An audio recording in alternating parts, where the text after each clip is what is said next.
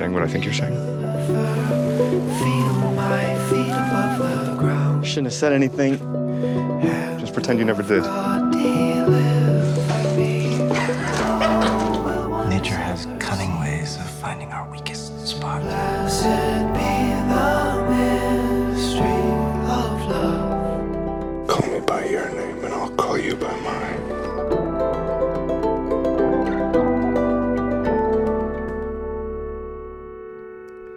You're listening to Because You Watched with Charlie and Francesco. I'm Charlie. And I'm Francesco. Francesco. Charlie. This is a podcast where we take a film that enjoyed mainstream success and use them as a starting point to discuss lesser-known films that we think deserve greater attention. If you haven't guessed it already, our film of this episode is Call Me By Your Name, made in 2017 by Luca Guadagnino. Oh, that was wonderful pronunciation. Just for context, I asked Francesco to send me an audio file of how to pronounce Guadagnino. Thank you for that. We're joined today by a wonderful guest and a dear friend, Pete Restrick. Yeah, so why don't you tell our listener what you do and... Hi, listener. I'm Pete, and I work in music and also for the NHS. Two equally valid institutions that have both suffered from COVID, but in very different ways. That's really good.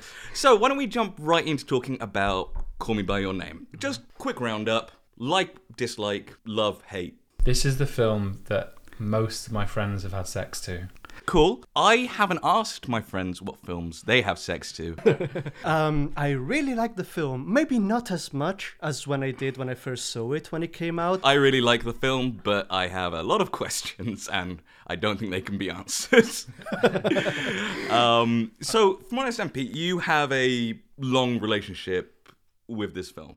I think I've seen it 30 times. Jesus, 30 times. I don't think I've seen any film 30 times. I've rewatched films that I like a lot. Like I don't know why this film kind of just captured something. Nostalgia, summer love. You know, this film was just such a vehicle for people to lose themselves in masturbatory fantasies about Timothée Chalamet. And whether you want to be in him or whether you just want to be him or look at him, this film is quite mesmerising because you get to see Timmy wank into a peach. We are not going to be able to talk about Call Me By Your Name without talking about in-plot masturbation. Yep. So this is very much our wanking episode. Congratulations, viewers, you picked a good one. Pete, since you're the expert on coming into a peach, maybe you should tell us the synopsis of the film. I've already told you it. Boy wanks in peach, everyone That's screams. not the whole film. There's more to it than that. Okay. I'm getting very frustrated.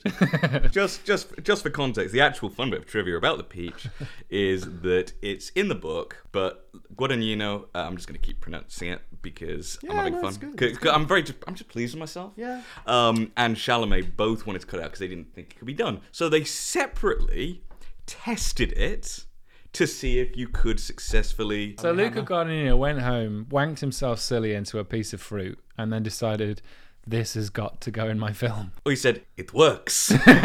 We can put it in the movie. It's realistic. It's a really good film. It's set in the 80s. It's this very wealthy family, and the father's like an academic. They sort of spend their days like lazing around this gorgeous house, and then a gorgeous young man arrives. He's like this, handsome PhD student who, like, they invite PhD students to their house every summer as research assistants. Well, I don't know, not just to bang their son. But yeah, basically, this young handsome man called Oliver arrives, and the son of the two academics becomes absolutely besotted with this guy, and they end up having a relationship towards the end of the summer.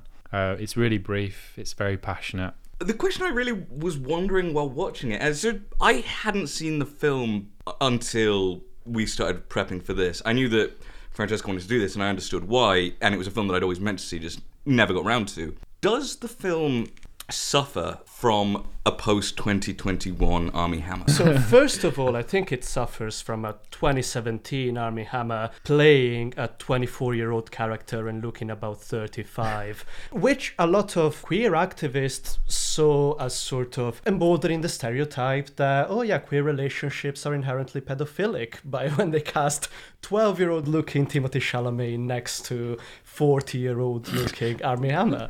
Just for context, Armie Hammer is, at the time of filming, I believe, was 31 and Timothée Chalamet was 21. Yeah, the two actors were adult, they were of age, but they look very, very far apart from each other. One looks younger than he is and the other looks old. How did one of my friends describe it? He was like, this film has a daddy issue. You know? Hey, I would just say, it does not have a daddy issue. It's got a great daddy, and that daddy is played by Michael Stuhlbarg. I feel like what this film suffers from the most is just an overwhelming sense of whiteness. I think the film does something very noble. It wants to present a queer story with no potentially triggering scenes of aggressive homophobia without a single coming out moment. Or I would say it's very much not a coming out movie. Exactly, it's very natural and it's very organic. And it wants the family of the young character to be supportive. And there's this wonderful monologue near the end where the dad, offers his unconditional support and empathy and care for his son. And there's an element of that it's autobiographic. The author of the book wrote about himself. But there's also an element of that in order for that to happen in the 80s, you by necessity have to have this very privileged, white, wealthy bubble where everyone is super educated, super understanding, and, it serves to achieve the purpose that the film sets for itself in presenting this type of relationship, but it also by necessity becomes very upper class. Yeah, I think I would agree with that completely. The way I've heard the film being described is queer wish fulfillment. The conversation that he has with his dad is the conversation we all wished we'd had with our dads when we came out, where the dad goes, "It's all right, son. Like, I love you. You're amazing." And obviously, if you're thinking about quote unquote mainstream queer cinema, it always seemed out of necessity to have to deal with dead queer people, people who killed themselves out of shame for being queer, or people who were killed by other people for being queer. People whose queerness is intrinsically linked to violence. Exactly. Violence against them. Or to take another approach, the idea that being queer made you somehow, like there were lots of queer killers. Just to bring it back to this, it's set in 83. The book is set in 87. Right. There was a conscious decision. We can get into why that was later, but there was a scene shot where they do discuss the epidemic. Right. And ultimately they cut that out of the film. And as much as, it was such a part of queer life in the 80s, and also just life in the 80s, it wasn't just queer people suffering and dying. It was part of the national consciousness. Everyone was talking about it. But does it fit in this film? Is my question.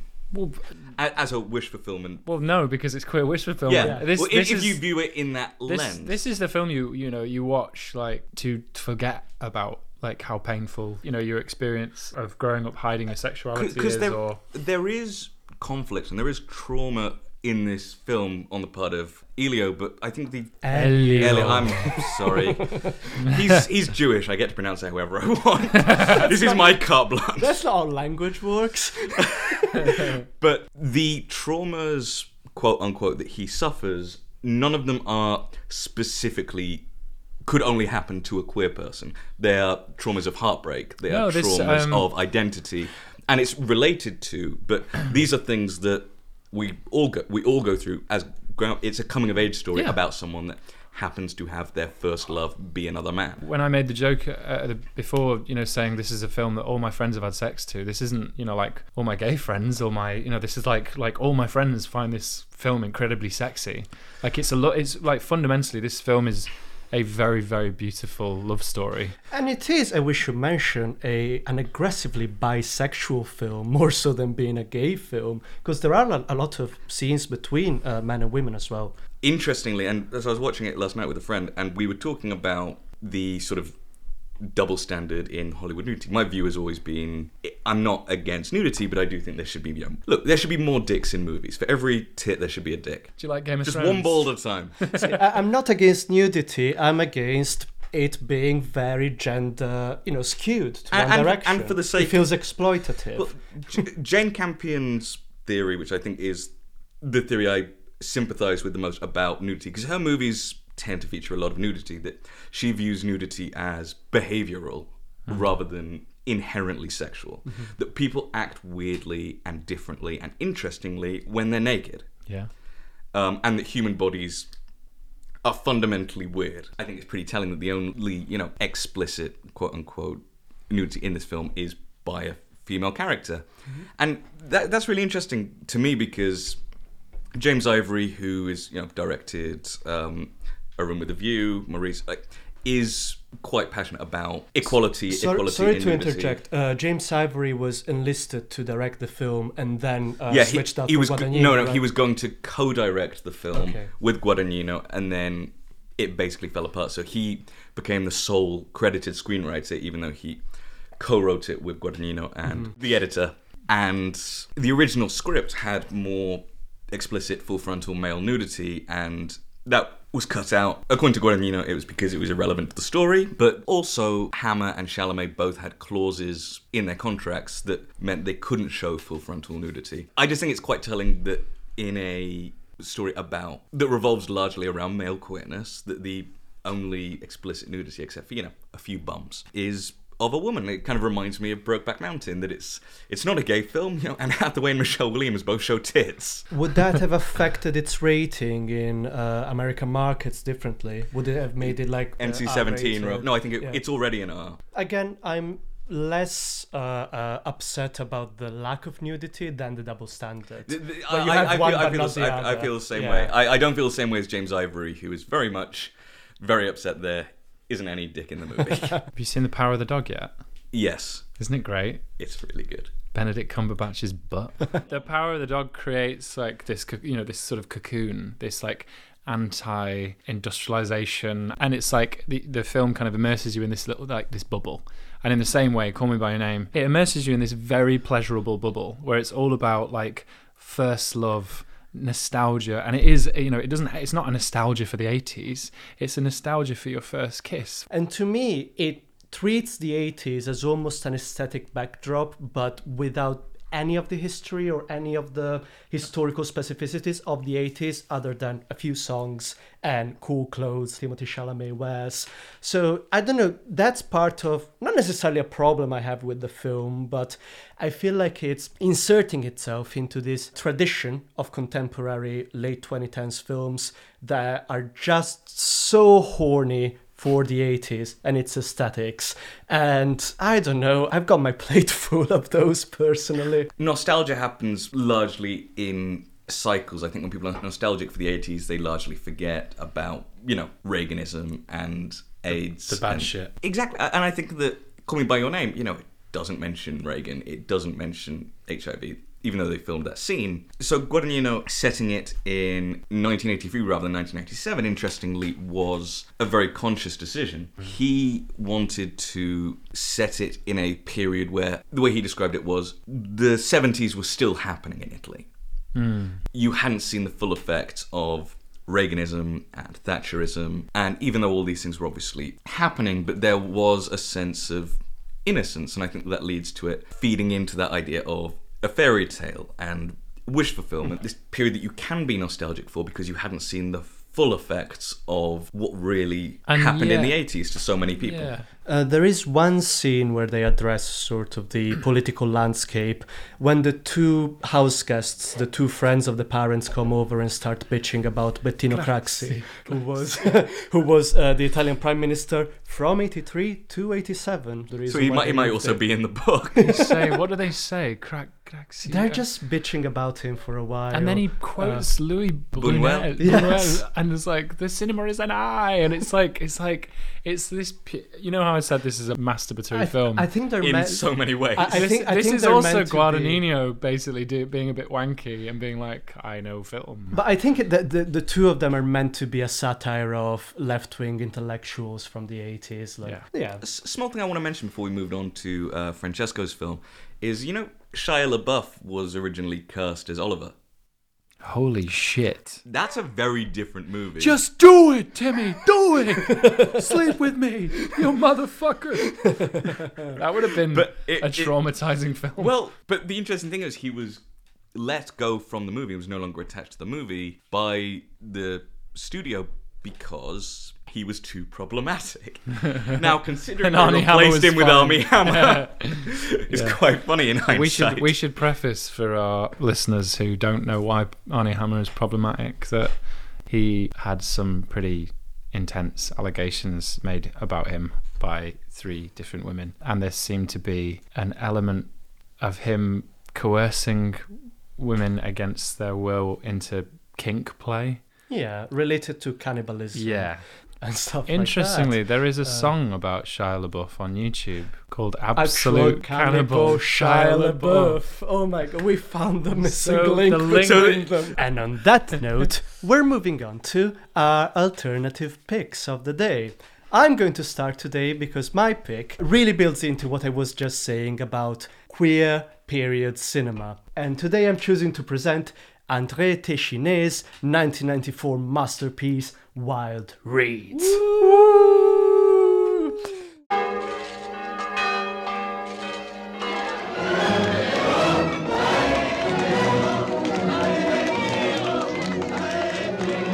Vous voulez pas danser? Non, je sais pas danser la valse. Tu le connais? Ouais, il est au lycée avec moi, mais c'est vraiment un pauvre con.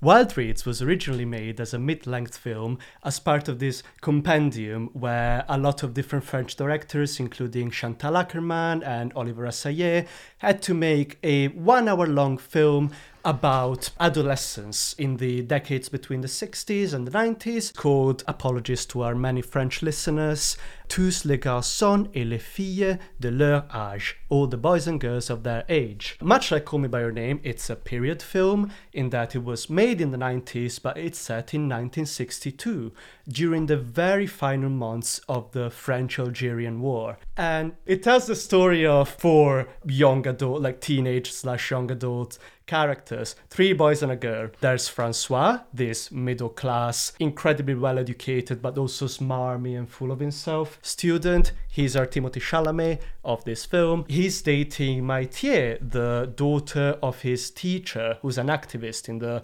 French Communist Party, who are very much against the French-Algerian War and want it to be over. There's Serge, the son of Italian immigrants, a working-class boy who works in a farm. And there's Henri, a kid who was born in occupied Algeria and then exiled to France and has now been radicalized in the French far right, is constantly listening to the radio. He's very supportive of the French invasion in Algeria. Just for context, Henri sucks. He does. He's terrible. Well, he's the type of guy who wears a suit to school, wakes up at 4 a.m. to follow that CEO grind set, invests in crypto, listens to Ben Shapiro. Yeah, he's that type of guy. Yeah. So, to briefly summarize, why is this a queer film? Well, Francois and Serge develop a relationship where the two of them start exchanging homework, where Francois is good at literature, Serge is good at maths, and as you do when you go to an all-boys boarding school, they also start exchanging bodily fluids. I don't know if the reason I didn't love this film was down to the version I was watching. It is very difficult to find a good quality version of this film with the correct subtitles. Yeah, so there is a bit of a problem of accessibility with this film. If you would like to watch it, there is a DVD of it, but unfortunately it's only region 1. So if you're in America, in North America, you can watch it with any of your devices. If you're in Europe like us, or, in Asia, you may need a region 3 DVD player. But that's why we're here. We're presenting films that are underrated and underrepresented, and they need more wide distribution, and they need to be on streaming. Mubi, do your thing. Pete, what did you think of this movie? I absolutely love this film. Okay. I think it's such a great companion piece to Call Me By Your Name. It's got all the romantic nostalgic elements of Call Me By Your Name, but then this ever-present political undertone. You know, this as Francesco said, the Algerian War is kind of raging in the background. And then I just think it's really unusual. Like the relationship, the ménage à trois that kind of happens between the three kids, the girl and the two boys, is so weird. Well, the three boys. Yeah. It's a ménage à quatre. Well, but that's part of my interest in this film, is that from everything ranging to their sexuality, which they're now just discovering, it's also the 60s, so like the stigma around homosexuality and queerness is even stronger than in Call Me By Your Name. Everything ranging from that to their politics, they engage with it like immature kids. Henri, who's this like far-right edgelord, doesn't know anything about politics, and he can very easily be swayed into becoming an actual empathetic human being once he starts making friends and he starts making connections. Exactly, and he leaves his bubble and he becomes more of a fully formed human being. It is so interesting in the film, literally how quickly the bubble bursts, so that he goes from wanting to, not to spoil the film, do this terrible thing, and immediately goes from that to making meaningful connections with other people for the first time in his life. And I understand that at a point of great personal tragedy, which to him is the French loss in the war, it does open you up to extreme vulnerability, and I think maybe the movie's commenting on that. Like, it's so gorgeous. Bad version or no bad version, the scene where he's holding onto him on the back of the motorbike and they're riding along through the woods, it's so dreamy. And I have like an image of Serge like saved on my phone. I'm not saying I didn't like the film, I'm saying that I didn't love it, and maybe that was the condition in which I watched it, maybe that was the version that I ended up watching. I'm just saying, for whatever reason, it didn't do it for me in the way that some other films that we're going to talk about did. I find that quite interesting, because one of the things that this film doesn't shy away from is the complexity of the political context. And so it makes parts of the film really wooden because they start explaining the conflict, or in a classroom setting, or like characters start explaining, you know, their political ramifications of a certain event. Of a conflict 30 years before the film comes out. Right. And I think that, you know, that's significant, that there is a degree to, even when it's made, it's not a film made in the 60s about what was going on in the 60s. No. It's a film that does sort of have to do some of the heavy lifting because there isn't necessarily the same cultural shorthand, even though in France the Algerian War is far better known than it would be in the UK. Yes. Although it is much like the Call Me By Your Name book, autobiographical, Francois is a self-insert of André Téchiné, the director. So he puts a lot of himself and his memories into that film. I think to an extent all four of the movies we're going to talk about today are autobiographical to some extent. I would agree with that. I do agree that I think this is the most explicitly political of the four, in the sense of mainstream party politics or ideological politics. Yeah, true. It deals with issues of sex, issues of gender, issues of sexuality, and issues of race very explicitly, not ascribing a specific ideology to any of that. And, issues of class, because you also have the class divide between Francois and Serge. It's such a key element for me, that it explores like this idea that, like, you know, we were talking about James Ivory and Call Me By Your Name and Maurice before, and there's almost this idea in a certain wing or arm of queer cinema where it's almost like, well, this is only available to the upper classes. This is only available to the privileged. It's only the privileged who can explore or experiment with their sexuality. And I like the way that this film kind of shows you a diversity of sexualities, of demographics. By which I should mention, I have our producer coming in through my earpiece telling me that actually, in the Call Me By Your Name book, the family is described as being not that wealthy. They inherited their property in Italy, but that is never mentioned in the film. The film is a very upper class fantasy. So we are treating everything that isn't explicitly mentioned or heavily implied in the film as text rather than subtext. So for the purposes of the film, we are going to take the Perlman's wealth as a given based on the coding of the film. It's called because you watched Call Me By Your Name, not because you read the book. Yeah, books are for losers. I think Wild Reads is a really good exploration, like, because they're all at the same this same school. I mean, even Mathieu, I mean, she doesn't go to the school, but she is so connected to the school because her mum is a teacher there. Right. Well, something I particularly love about this film is the image that inspired its very title. It refers to this Jean de La Fontaine poem that is referenced in the film about an oak tree talking to a little wild reed. And the oak tree is very boastful. It's like, oh, I'm so large, I'm so impervious to the elements. You, as a little reed, can only survive because I'm over here shielding you. And then the reed replies, well, I'm built different. If the wind blows, I bend, but I don't break. Then as it happens, a storm blows. It uproots the tree, so the oak tree is completely flat on the ground, and the little wild reed is still standing.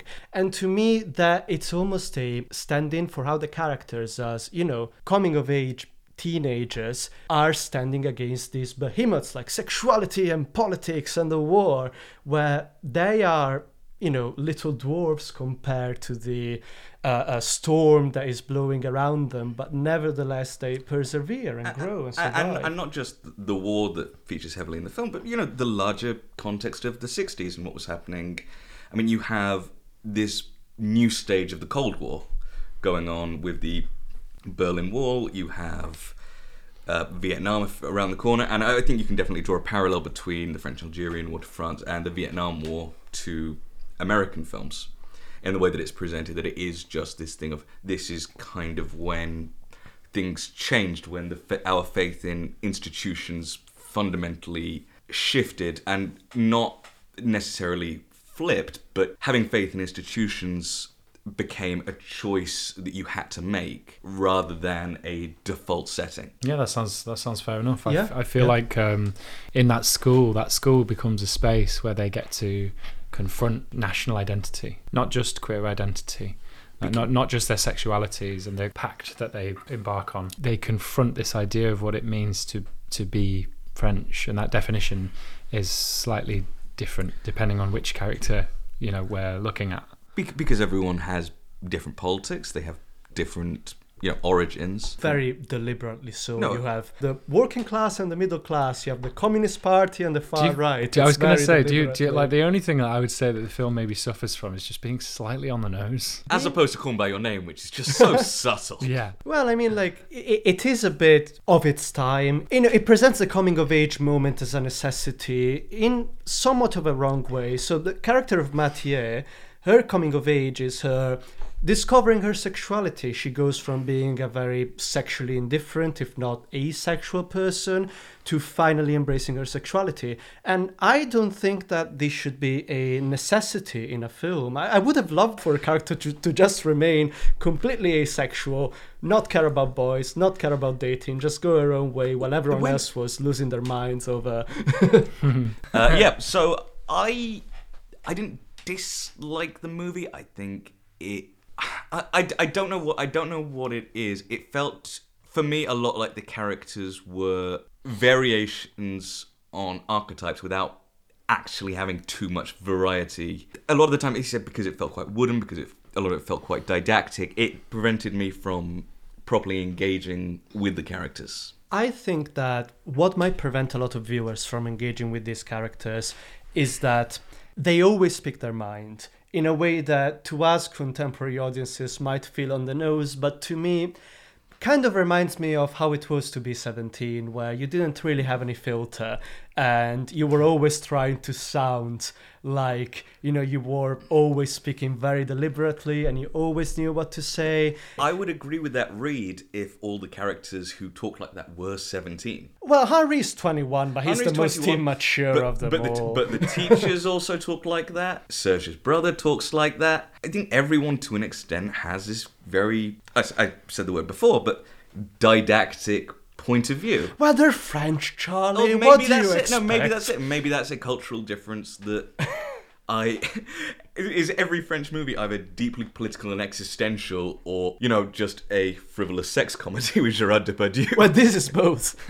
So, to wrap up Wild Reads, if you'd like to watch a gorgeously photographed, very bisexual film set in Central Europe that is not Call Me By Your Name and that is a bit more historically and politically conscious than Call Me By Your Name and class conscious than Call Me By Your Name, then look no further. Buy a Region 1 DVD, buy a Region 3 DVD player, and you can watch it whenever you want. And I think it's a really good film, but you might have to make up your own mind about it.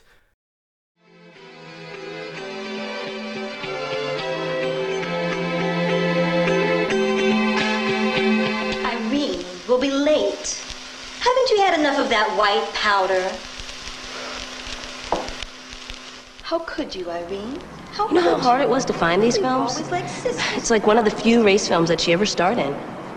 Really? Do you mind if I smoke? No, go ahead. You know, what's so weird about this setup?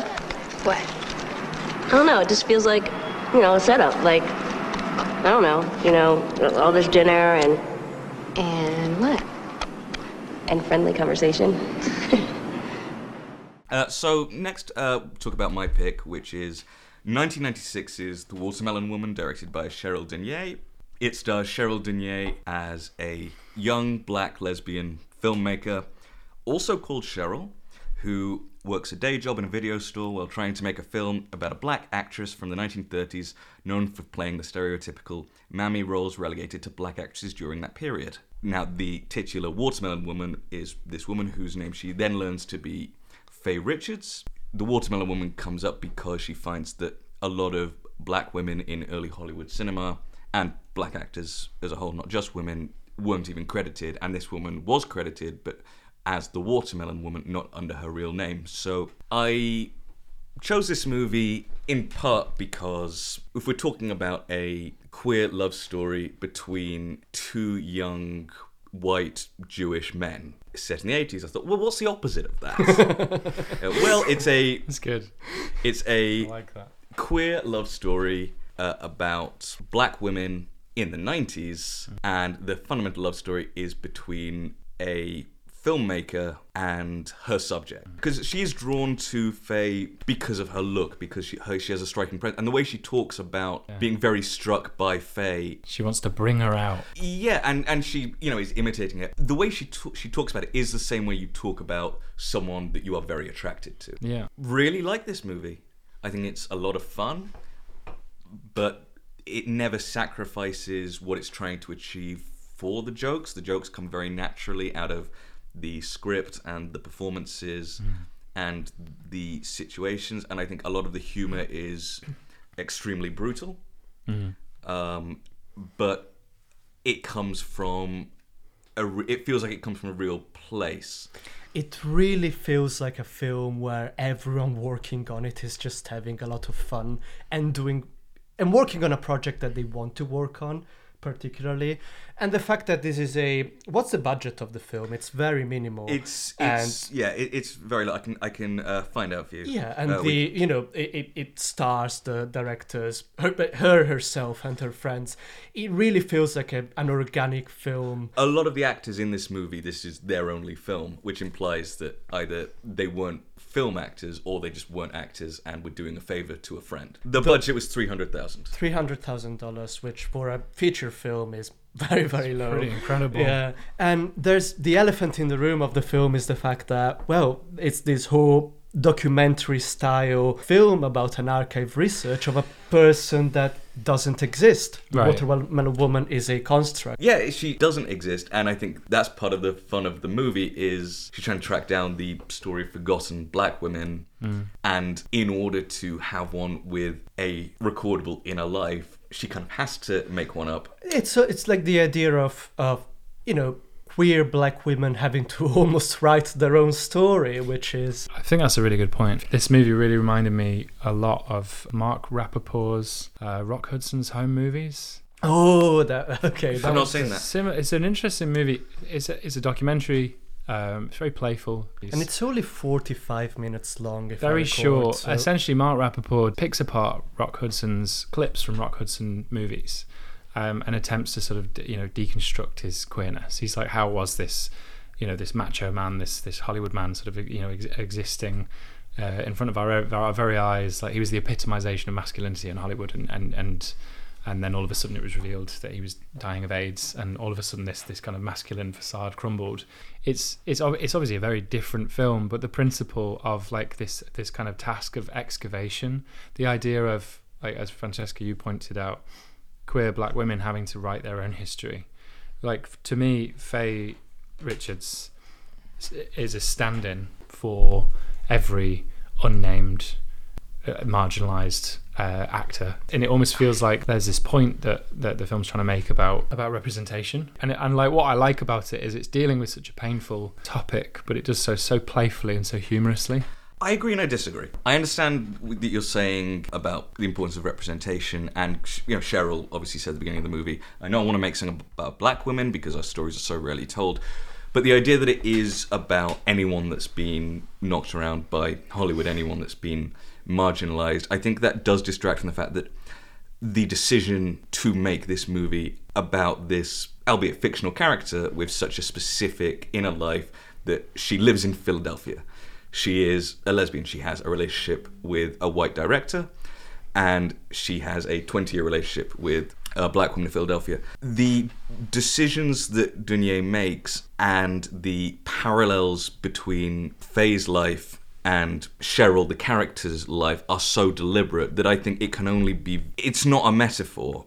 It's not an allegory. It is a story about this specific thing. And I think you might disagree, but I do just view it as this is what it's about. And I think that it's representation of a specific thing that she saw wasn't being talked about in 1996. And I don't know, the watermelon woman in the films, she doesn't really represent the stereotypical mammy. I'm not sure how familiar you are with, Hattie McDaniel and Butterfly McQueen, and I've seen Gone with the Wind, and that's Winds. about that's about as bad as it gets. But I think that's the best example. I mean, if you look at that, the thing that causes Faye to catch Cheryl's eye as a fascinating character is that she doesn't resemble these other people, that she has so much dignity, that she has so much poise, that she has so much grace, and despite the character she's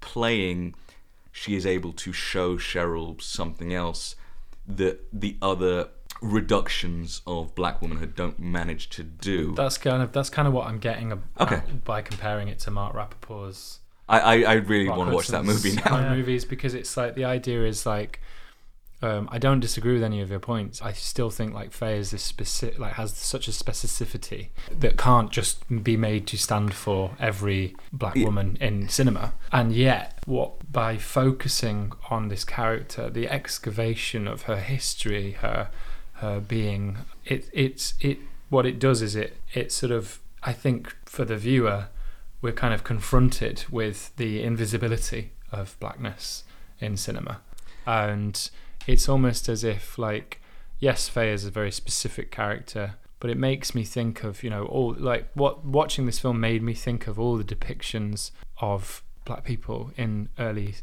silent film, and of course, like, you barely have any black people. Or if you do, cinema. They're played by a white person. Well, it's minstrelsy, like across the board, and it's but on the rare occasion that you do see a person of color on screen, they are uncredited, unnamed, and this metaphor of the watermelon woman becomes this uncredited, unnamed, invisible blackness that needs to be excavated, that needs to be restored and explored. When you look more closely past the stereotypes, what you get is the specificity, the intricacy of specificity, the intricacy of our community, our culture, our history.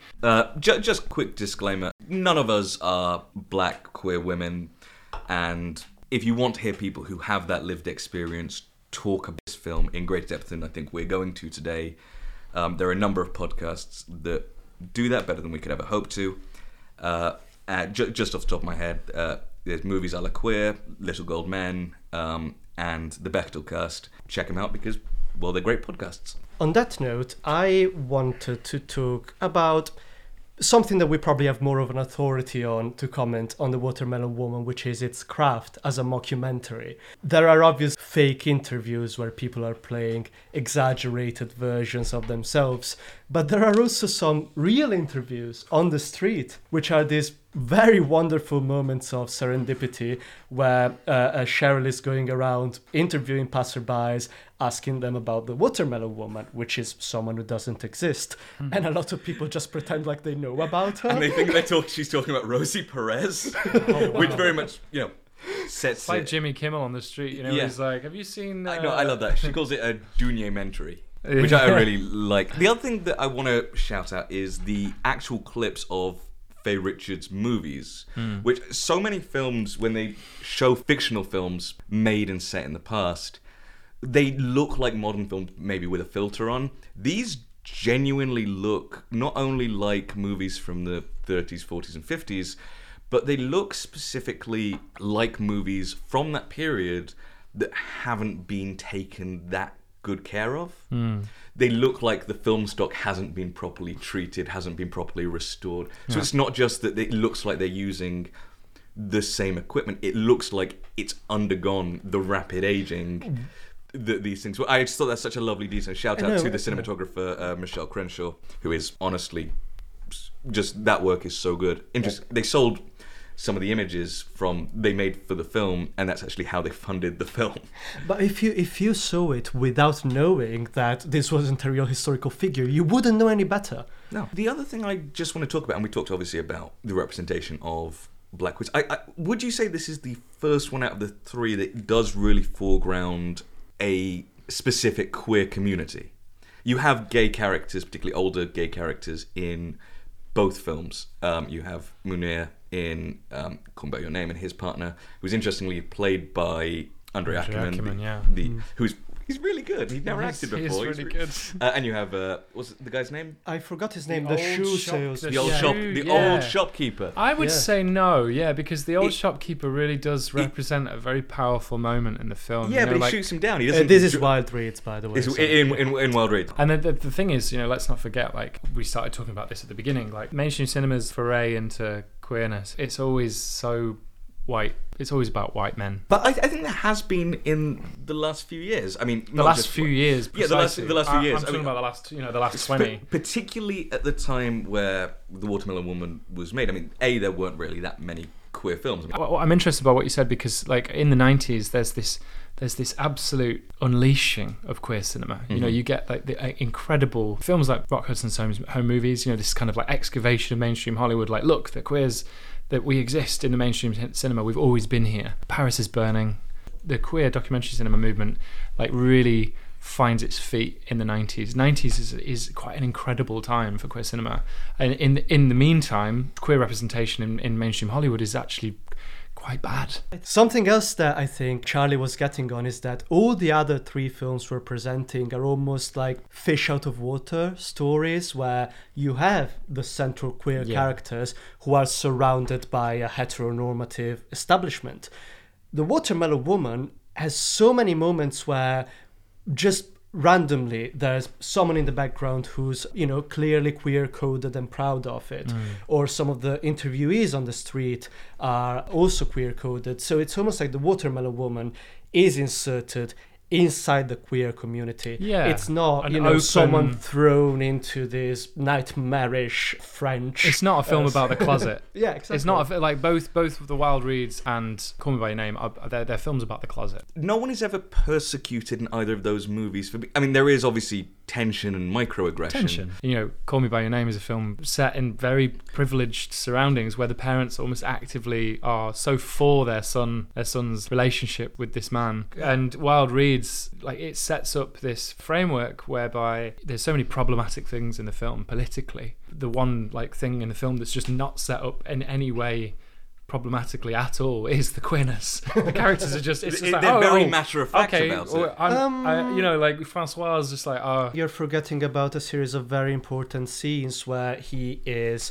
admonishing himself in front of the mirror and using a homophobic slur. And then when he has that conversation with the shopkeeper, he says, I'm like you, I'm a deviant, or something of that side. The difference is, though, and I don't think what you're saying is at all contradictory to what we're saying, because I think crucially, he's saying it to himself. It's a self-imposed hatred, it's a self-imposed persecution, which is, very traumatic, very damaging, and very, difficult to watch. Yeah. But it's not anyone else calling him that. It's no one, when he makes advances on the boys in the film that he has feelings for, he isn't turned away or judged for finding them desirable. Yeah. I think that's... And I think that's a really interesting thing about that film. Yeah. But quickly, going back to The Watermelon Woman, you have all these dynamics of friendship between lesbian characters. And lesbian characters who aren't romantically involved with each other, which is another thing that I don't know how many films at that time would show. For example, Tamara and Cheryl in the film are best friends. You never get the sense that they are romantically interested in each other. Yeah, because the film sets up a queer community that's not characterized by trauma. It's not like closeted men kind of interacting with one another in quiet corridors and being like, shh. It's openly proud black gay women interacting in a community. Obviously, When Harry Met Sally is a big example of this, but how many movies coming after this film still made the argument that, straight men and women couldn't be friends? Right. That you can't have friends of the gender identity that you're attracted to and the sexuality that would make you compatible. I just think it's a really cool move, and I do think that at that time it could only come from someone like Cheryl, who is a part of that community and understands the dynamics at work. And there are she portrays different perspectives in that, well, you have differences in privilege between black women and white women. Cheryl has a white girlfriend, Diana, and she's judged by Tamara and Tamara's girlfriend, who is also black. Maybe at first because she's white, but also because the dynamics of an interracial relationship, particularly a queer one, there are so many microaggressions and so many complicated things that the film makes a point of showing. The fact that Diana does sort of belittle Cheryl a lot in a way that you don't know if she would if Cheryl was a white woman. Or when they go to visit the film director's sister, and she is, very homophobic and uses racial slurs in front of Cheryl, and Diana doesn't defend her. And I think that is a really powerful scene, brilliant cap off by the fact that a black maid enters, which I think is such like a nice detail that Cheryl puts in. Yeah. I know we have to move on. Oh no, I'm enjoying this. Oh, you're finally enjoying yourself. No, I am. I feel like you hit the nail on the head. But the other thing I want to mention is just this film's fucking fun. Yeah. This film's cool. We made it sound like so fucking serious. I fucking love this movie. Because we're talking funny. about queerness and class and politics. But there is a fucking scene where a woman goes up after bigging up how she auditioned for Spike Lee. She goes up to sing at karaoke, and the scene goes on for so fucking long. And she's bad. And she's so bad. She's so fucking bad. And like, it's not... Yeah, I guess the movie is kind of laughing at her. It's so fucking funny. It's very knowing. That scene is so fucking good, and that actress is so fucking good, and I couldn't find her name anywhere, and I felt very sad. You when you were talking before about the specificity of... Specificity. I keep on this is a word you're going to struggle with. I can say masturbatory fine, but specificity. I wonder why. Too many peaches. Oh, good lord. I feel like you nailed something when you were talking about the specificity of The Watermelon Woman, and you reminded me of a really, really great film from the 80s by a black gay filmmaker called Marlon Riggs, called Tongues Untied. And this is a film that's so beautiful. And what's so prescient about this film is the way in which Marlon's blackness and his queerness are inseparable. And there's a quote in the film, this idea that, he's like, I'm at once doubly ostracized, doubly rejected. Because not only am I rejected from, heteronormative society for being gay, I'm also rejected from inherently white supremacist society for being black. It's Intersectionality. Absolutely, but then also fundamentally, yes, this film is very funny. It's good. It's fun to watch in a way that the other two films just aren't. Maybe it's a cool hangout movie. Yeah. It's got good vibes. But it's also a film about history as well. It's interesting because it sits so well with other 90s films of that period, which it's all about like queerness. It's all about an excavation. It's all about like, well, what do we mean when we talk about queer politics, queer history? You have, obviously, the film is about excavating a lost, very specific history, but also you have the fact that it is so clearly set in 1996. It is so clearly set in a time where you could go to a video store, where you could recommend to a woman to rent a Roman Polanski movie. Which, look, it's a fucking good movie. Don't listen to us. We're fucking stupid. We're fucking idiots. Go watch the film. Okay, so that moves us on to the final film. Pete, why don't you fill us in? Fill us in.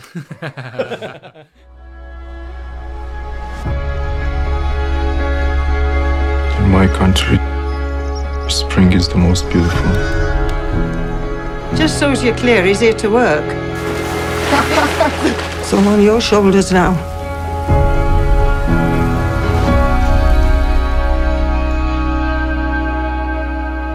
What do you want?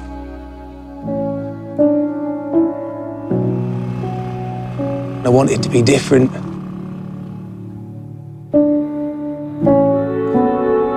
The way I want to do it. I thought I'd like to talk about a really beautiful film that came out in 2017. Same year as Call Me By Your Name. Yeah. God's Own Country is a film set in Keighley, in Yorkshire, on a farm. So what's your relationship to the county of Yorkshire? I know I don't sound it, but I am a Yorkshireman. Yeah, well, I'm from Manchester and I don't sound it either. So yeah, I love this film for a multitude of reasons. I recognise places in the film. I've been to Keighley. I've walked around that sort of farmland. It's very raw, uncompromising, very beautiful. This is a film that it's not about a bubble in the same way that Call Me By Your Name's about a bubble. This is a film that doesn't shy away from politics. I think even though the characters don't exist in a bubble, it is also the only film that really interrogates isolation. Yes. That interrogates being distant from a world bigger than what you are immediately experiencing. That's a really interesting point. There's a reason this film was described as Yorkshire Brokeback Mountain. Yeah. To the annoyance, I think, of the film's director, Francis Lee. Because ultimately, the premise of the film is these two guys who are running the farm. There's a young man, played by Josh O'Connor, who people might remember from The Crown. He who played plays Prince Charles. Oh, God. And he's really good in it. He is really good. But basically, Josh O'Connor plays this young man, John Saxby. He lives on this farm in Keighley, in Yorkshire, with his ageing father. We think he's had a stroke. Right, and he can't run the farm on his own. He relies heavily on John to run the farm for him. And John is incredibly frustrated. You get this sense that he wishes he could be somewhere else. All of a sudden, we're introduced to this young Romanian migrant worker who starts working on the farm. And immediately the film does not shy away from the kind of racist language. There's this uncomfortability that the main character in the film is quite racist. And yet these two characters, they have a curiosity for one another. Like, it's very clear from the opening of the film that Josh O'Connor's character, John Saxby's, he's gay. He keeps having these fumbles, getting blind drunk, waking up, and then just going about his duties. And you get this sense that he's in complete mental distress. One, because he can't talk about his queerness. There's not a space for him to discuss his sexuality in the house that he lives in or with his friends. And he doesn't have the ability to leave the farm. So you're absolutely right. There's this isolation. He's trapped within himself and he's trapped in a location. And then all of a sudden, we're introduced to this other character, and they hate one another. There's this immediate tension that then somehow, in isolation, on the farmland, a la Brokeback Mountain, away from everybody, they start to explore their relationship. They start to explore their sexuality. There is something so powerful. We were talking before about nudity, depictions of sexuality. We're talking about how chaste and prudish. Call Me By Your Name is, you know. We didn't say that. A guy comes in a couple of Pete. God's Own Country is very carnal. It's very raw. It's very sexually aggressive. I have never seen a more visceral depiction of gay sexuality. This film introduces us the idea of farm life. Anyone who's there's this stereotype of like, if you grew up in Yorkshire, you definitely birthed a couple of sheep. I myself have not birthed any sheep, but I have friends who have. Yeah. And it's there's this film does not shy away from this idea of blood and viscera, and also the connection of the rawness of that with gay sex. It's a fair warning before you watch the film if you're, an animal lover, if you're in any way, shape or form upset by these types of imagery. It is very graphic. But it's never, the characters are never sadistic or malevolent to animals, except for maybe one scene, but in that one, the animal is already dead. And from what I understand, the actors, so Josh O'Connor and Alex O'Connor, who is just as good in this film as Josh O'Connor, just even though he's not as well known. I just want to make sure we shout him out because he's really good in this movie. No, he's fantastic. They made a point of knowing how to do these things on a farm, and I think that attention to detail really... I think that's one of the things that does... Almost if you connect it to Watermelon Woman, even though they seem like very, very different films, they are fundamentally improved and elevated by their attention to detail and their specificity. It's very much part of the reality of living and working on a farm. The film isn't being malicious about it. But not just reality, it's banality. Yeah. It's the fact that, we're in love and we're, very sexually aggressive, but we need to birth this sheep. That's part of my life and what I do. It's this attention to detail that the characters' lives exist outside of their queerness. But it's also, to me, as we were kind of getting at earlier, really an attention to the fact that these characters are made of flesh and blood. And everyone in this film is truly made of flesh and blood and bones and all the bits in between. And this builds into their sexuality, and the film doesn't shy away from it.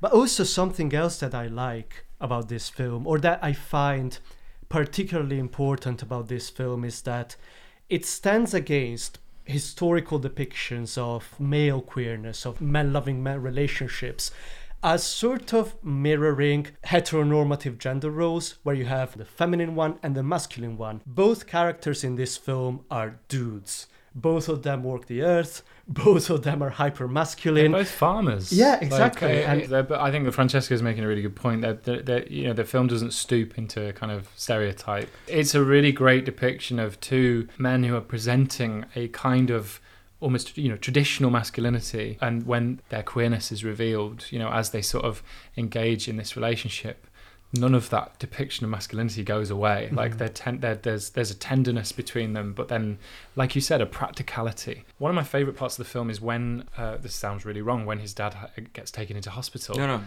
Not because the dad gets taken to hospital, but it's such a turning point in the film. But what follows is this highly unusual and brief domesticity between them, where they take on the farm together. And it's like this possibility for Josh O'Connor's character, for John. He starts to look at Gheorghe, and he sort of says, well, man, is a life with this person possible? Like we're going and we're working the land during the day, and we come back and we're watching TV together, and we're making meals, and he's lighting candles, and they're hugging, and it's gorgeous, and like Francesco said, it's a really beautiful, and like you mentioned, Charlie, like the idea of the banality of relationships, the quotidian. They're bored together. There's work and there's rest in the evening. They're not like there seems to be very little drama, which is actually the part of the movie that I like least. That 11th hour conflict, which we won't spoil. It felt like a conflict they needed to add in at the end to make the character more miserable. Part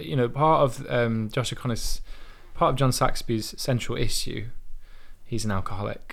Yeah, he's abusing his body, and because he seems to hate himself. He seems to hate where he is, and he's engaging in these sexual flings with random strangers as a way of reminding himself that he is a sexual being. But these trysts have no meaning. They have no value beyond him coming.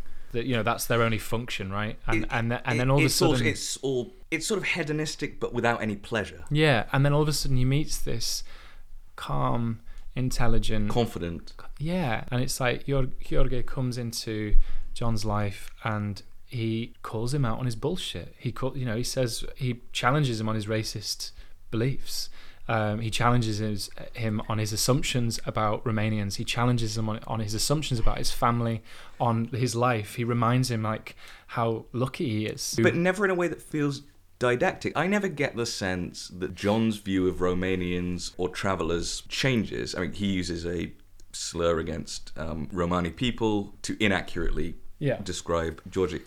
But I don't think there's ever a moment where he is cured, quote unquote, of racism. But I also don't think that's what that conflict is. I think the conflict is him bullying someone. Yeah. I think it comes from a place of cruelty. I think he knows that it's offensive and says it anyway. I don't think there's no scene where he shows this is what I think of. Yeah. When he first meets Georgi, when he picks him up from the station, he's like, "You Georgie." And there's that amazing moment. He gets in the car and he's like, and I've heard this conversation 1,000 times, just growing up in Yorkshire. This this absolute and utter point blank ignorance. So, so you're Romanian, are you? But come to steal our jobs, are you? But the point I'm making is that he's in those scenes he's a cruel person. Yeah. Weaponizing racist slurs. Yeah. I don't think that the film... I could be wrong, and feel free to disagree with me. I don't believe the film ever wants you to think that, this guy's a racist. I don't know. Weaponizing racial slurs to pick on someone is pretty racist, if you ask me. You're absolutely right, and maybe I phrased that inaccurately, but the point is, that's not the point of the film. The film is never about his political views. No, because he never expressly grows out of that, or he doesn't have a moment where he's like, all of a sudden I understand the struggles of Romani people. He never gets that. But the film's interesting because it's, it comes out in 2017. The film exists as part of a political discourse on migration, and what's so incredible about the film's discussion is the way that it brings queer sexuality to the fore. The idea of Georgi, a gay immigrant, is beyond the imagination of our sort of cultural definitions of what refugees, what immigrants look like. We're not presented with this idea of a complicated human being with a life story, a legacy, and a history. We're presented with these desperate figures who are coming over here to steal jobs and rob benefits. And who are generalized as a mass. He's a working class immigrant. He's the scapegoat when people complain. He's stealing our jobs. He's driving wages down. I find this film such a beautiful companion piece to Call Me By Your Name. Not because Call Me By Your Name's a bad film. It's a beautiful film. I think it's a really good film. I like it. I haven't seen it 30 times. I really love it. I think that much is evident. What I'm trying to say is that God's Own Country it's this great companion piece to Call Me By Your Name in the way that it addresses some of the blind spots that the film has. So, yes, we're still talking fundamentally about two white men. We're still dealing with a certain type of queerness. It's not Cheryl Dunye, but this is a film that's dealing with class. He's a farm boy. He exists in this kind of... Interestingly, Francis Lee, who wrote and directed the film, where they shot the film was, I believe, the farm either close to where Francis grew up. I think Francis grew up in Keighley.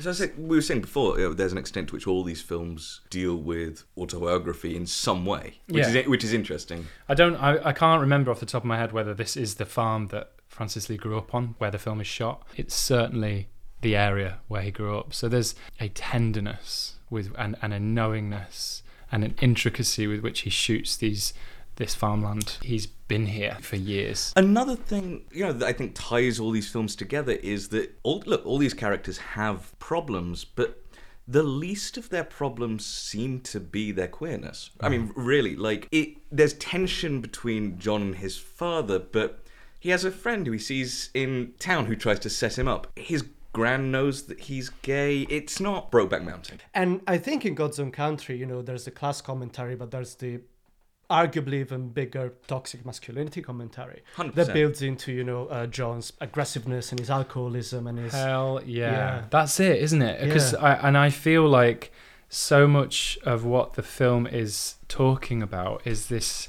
It's talking about masculinity fundamentally. It's like talking about aggressive, testosterone-fueled masculinity. Don't fucking touch me. Growing up in Yorkshire and coming to terms with my own queerness, the absolute riddled fear that you would have, like the idea of like acknowledging your queerness to another person, and them to suddenly, for them to be like, oh, you're one of them, what, you know, like, and just this level of aggression that permeates the film, where any kind of mention of his sexuality is met with like abject denialism, but the way in which he goes about his sexual flings, like they're mean, they're aggressive. Like you said, he has this cruel streak, and then he meets this guy who challenges his cruel streak, but he teaches him to be gentle. Yeah, Like, but not in a way that's like makes him less of a character. He's not a character that only exists to teach the problematic character. He is, you know, he's so much more than that. Yeah, I mean, I was very inspired by watching God's Own Country and also Wild Reeds. To me, watching the Watermelon Woman for this podcast, you know, queer cinema, like it's ultimately we're talking about something that's so, there's this sense to which like queer cinema has existed since the dawn of cinema. You know, I'm thinking of like Vito Russo's like The Celluloid Closet, you know, where the general premise of the film is, look, we've always been here. We have existed in the screen even when you thought you couldn't see us. We're there in the silent period. We're there in the sound period. We are there in Technicolor. We are. But then transparent queer representation in the cinema is relatively new-ish. Like if we're thinking about it in terms of, you know, when is the first depiction of a gay character on screen? Like as in like an explicitly gay character. I'm thinking of... I think it's a film from the 50s. I think it's called Blackmail. Dirk Bogarde, who was a pin-up. This is just in the UK context. From my memory, I'm sure there might be other films. But this is a film about gay men in the UK being blackmailed by, you know, people who have knowledge of their sexuality and saying, well, you're going to pay us this much money each week, or we're going to tell your family, or, you know, we're going to tell your job. And so, you know, these men are killing themselves in droves. And when we think about, you know, queer cinema, you know, we think about it in terms of exploration, in terms of excavation, like in the terms of Watermelon Woman, this is about excavating queer black history. Maybe in the terms of, you know, Call Me By Your Name, this is about telling a story that's not so steeped in trauma, that hopefully young queer kids can watch and feel uplifted, because what they're witnessing is love and nostalgia, and it's not painted in an explicitly heteronormative light. Or in the case of Wild Reeds, it's a similar thing going on, where, you know, there's a depiction of school kids exploring their identities with these raging politics around, you know, happening all around them. But the film unproblematically starts to delve into and explore their identities. But with that in mind, God's Own Country represents a little bit of a digression in that sense, because this is a film about two characters who they really do have to hide it. I don't view that as... Also, not in the least, because it's a small town. Yeah. And people clearly know he's gay, and he's having affairs left and right with other young men. Maybe what I'm trying to say is that this film, unlike the other two, deals more explicitly with the idea of the closet. I agree with that. There's definitely tension there, but I think that tension exists because his father senses a difference and an otherness with him, rather than an outright hostility to the idea that his son might be something like that. Pete, you have been to the town in Italy where they filmed parts of Call Me By Your Name. Yes. Bergamo, which was, interestingly, in the book was Rome, but they couldn't afford to go to Rome. People find it very unusual when I tell them, particularly Italians, that like they find it very unusual when I'm like, they're like, oh, where's your favourite place in Italy? And I'm like, Città Alta, Bergamo. I have very beautiful memories of Bergamo. I've seen a picture of you recreating the Love My Way.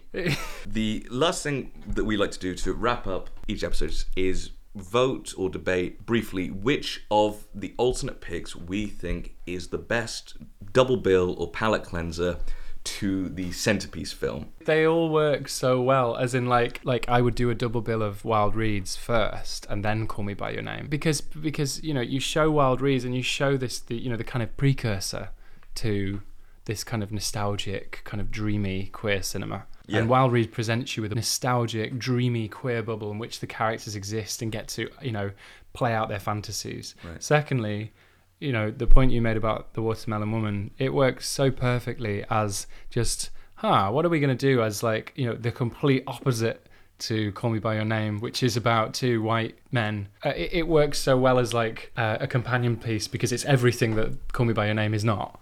And then finally, God's Own Country works so well as a companion piece because it addresses maybe some of the blind spots that Call Me By Your Name has around issues of class. And yeah, I totally agree with that. For me, it's pretty black and white. I think the best companion piece to Call Me By Your Name is God's Own Country, simply because it deals with the blind spot of class, and I think that it is a contrast that is so fundamentally direct.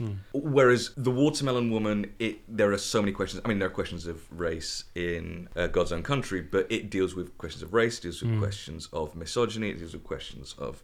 It deals with so much in such a short movie that as a comparison to Call Me By Your Name, I think God's Own Country sort of takes one variable, flips it, and that's very much how you can view it. So I think as a companion piece, not necessarily as my favourite of the three, but I think that's the one that works best. God's Own Country is the obvious choice. It's got the pastoral element. For a very good reason. I just feel like, I don't know, with all of these four films, pardon. I mean, I feel like this was such an overreaching episode. We learned about queerness. Way too ambitious. We learned about race. We learned about class. We learned how to pronounce specificity. We've learned so much. Well, you and I did. Did we? Yeah. Because I'm still going to go home and say specificity. You know, Wild Reads, I think Pete made the perfect case for it already. It's the precursor. And once again, you know, pastoral beauty and France and everyone's French. I stand by my thing is that it lacks the specificity of the other three. It's rooted in so many different perspectives and backgrounds. And even though that's good for like diversity, very broad film. Perhaps we should recommend, as well as André Téchiné's Wild Reads. André Téchiné wrote the script for a beautiful film by Céline Sciamma called... No, the other way around. Céline Sciamma wrote the script. She wrote the screenplay, he directed for a beautiful film. Yeah, Being 17. Being 17. It was ultimately, to me, a toss-up between those two, which one to present. I went with Wild Reads because it was the scavenger find, the one that, you know, is not available for streaming, and the one that deserves more recognition. You wanted to give us a hard time finding it. James Ivory, who was, you know, co-directing Call Me By Your Name, he made Maurice, which I haven't seen, but I hear would have been another great pick. Well, Maurice is perhaps one of the best queer films I've ever seen. So I think this episode deserves a sequel, not about Call Me By Your Name, but... I mean, if we were to deal with other queer films, and maybe from a different perspective, and have a different queer film as centerpiece, it's something to definitely talk about. I think, obviously, Brokeback Mountain is such an obvious choice that I almost don't want to do it. Well, fundamentally, I would say companion piece to Watermelon Woman, Marlon Riggs' Tongues Untied. Fantastic film. Rock Hudson's home movies. Oh, hell yeah. Everybody's pointing to my t-shirt. Oh, yeah, so just explain your t-shirt. I'm wearing a t-shirt which has a screenshot from Wong Kar-wai's Happy Together, which is another gloriously fantastic queer movie. Francesco and I aren't wearing anything. They have been slowly stripping off during the course of this podcast and are now just about closed. We put them back on at the halfway point. We started like item by item. So, Pete, where can people follow you and see what you're up to? You can go to my Instagram. It's Pete Restrick. Restrick is spelled Restrick. Yeah, my name is like unpronounceable. Follow us on social media. You can find our links in the description below. We'd like to thank our wonderful producer, Jade Corbett. Until next time, thank you for listening to Because You Watch. Bye-bye.